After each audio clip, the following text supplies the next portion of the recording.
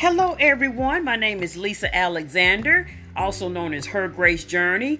Welcome to the Mondays podcast. I am back with my podcast. I hope everyone's weekend was great, safe in the Lord. Amen. Praise be to God. And I hope you're having a great Monday so far. You know, we're all above. If you're above ground, then you should, that's enough to praise God for right there. Amen. God says, let everything that has breath praise the Lord. He didn't say complain to the Lord. He said praise the Lord. And let me do my disclaimer. I'm coming at myself first, as always, when I do a podcast. But I want to come on and speak to someone who out there is maybe seeking love, but in all the wrong places. You know, sometimes we can seek love if you're married from your spouse. You know, only so much your spouse can give you. Your spouse, we are not to be looking to our spouses to make us happy. And God had to reveal that to me. It was a couple of years ago, maybe about 5 years ago. And me and I've been married for 34 years. I would look to my husband for, just weighing him out, looking to him for my happiness. And I was always disappointed because happiness doesn't come from him. It comes from me. So I thank God that he is, filling up, giving me back my happiness, my joy, my peace, love. I was trying to give something I didn't have. Out of all the things that went on in my life, I was still holding on to some of those negatives, the pain of it all. And God is still taking me through that process, but I am learning to let that stuff go and receive the love of God. A man, if you're single, cannot satisfy that. They cannot satisfy they can satisfy you to a certain degree, but only God is going to, because man going to fail you. The Bible says, put your trust in no man, and, because, man will fail you. So don't expect, if you get married, that this man or woman will not fail you, because they will. Just live it on out. I'm not trying to pour out no negativity out there, but that's just reality. Eventually you're going to have a disagreement or something like that. But anyway, food is another thing that some people try to satisfy that spot with. Something you need, but you're trying to satisfy with food. I tried to satisfy it with food, drugs, alcohol, sex, back before, when I got married. But, that did not satisfy, and got married thinking that was okay. I've said that enough, but my love from God is what I needed. When I first became born again, which was like 30 years ago, but throughout the years, I slowly became carnal. Carnality creeped in to where it's like God said, okay, I'm going to start you all back over. You're going to have to, and I think that's why God allowed me to hit rock bottom, because I had to start completely back over, learning who I am in Christ and what Christ did for me on the cross.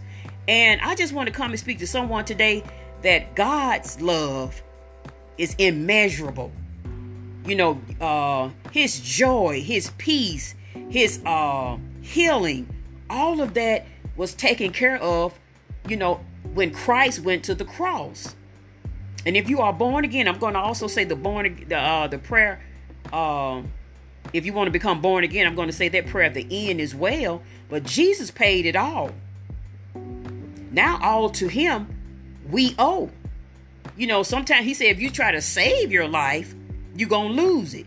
But he said, if you lose your life, then you'll save it. God, we're in the world, but not of the world. God does things completely the opposite. The complete opposite. Given it will be given unto you. Good measure. Pressed down, shaken together, and running over. I was telling my husband, this can apply to anyone. If whatever you give out is going to come back to you. Good measure. Pressed down, shaken together. And that stuff going to run over. You know what I'm saying? But, that's why we have to watch what we give out. If you want love, you have to give love. But some of us are not able to love because we don't know. It's nothing in. It's no love in there. And God had to reveal to me, like starting all back over. Receive my love, because you cannot give out what you do not have. And I thank God. It wasn't fun going through, but I thank God for taking me through that and helping me to realize now where my love, where true joy comes from, true peace comes from, true love comes from, and learning how to give it. And that's something totally different, but I'm going to start off with Romans chapter 8, and I'm going to go down to verse 35. And I'm coming out of the Passion Translation. This translation here, sometimes you all leave me so teary-eyed. I mean, it's like God is speaking direct, which he is. God's word is God speaking directly to you. It's that love letter. Oh my gosh, it's awesome. Okay, let me get started. Okay, verse 35. Who could ever divorce us from the endless love of God's anointed one? Absolutely no one. For nothing in the universe. Oh, let me stop right there. Pause. And I want to say this in a loving way. I've heard many people say, well, I'm going to put, the universe. The universe did not exist without God putting it here. So God is over all. That universe should be directed to God. El Elyon, Elohim, Yahweh, the omnipotent one, King of kings and Lord of lords, not the universe. I mean, he made everything in this world. Everything in this world was for him and was created by him for his glory. So the universe God is in complete control of the universe as well. I just wanted to put that in there. I hope it came across right. I'm sorry. Okay, no, I'm not sorry, but I just wanted to put that out there. Okay, it says, for nothing in the universe has the power to diminish his love towards us, no matter what we are going through. You're going through a sickness, you're going through divorce, you're going through troubles in your marriage, you're going through children troubles, teenage troubles, financial troubles. That cannot separate us from the love of Christ. Because if we're in Christ, Jesus died a poor, he took on our poorness that we may become rich in him. So we are rich in him. Healing is in Christ. Forgiveness is in Christ. Peace is in Christ. Joy. Amen.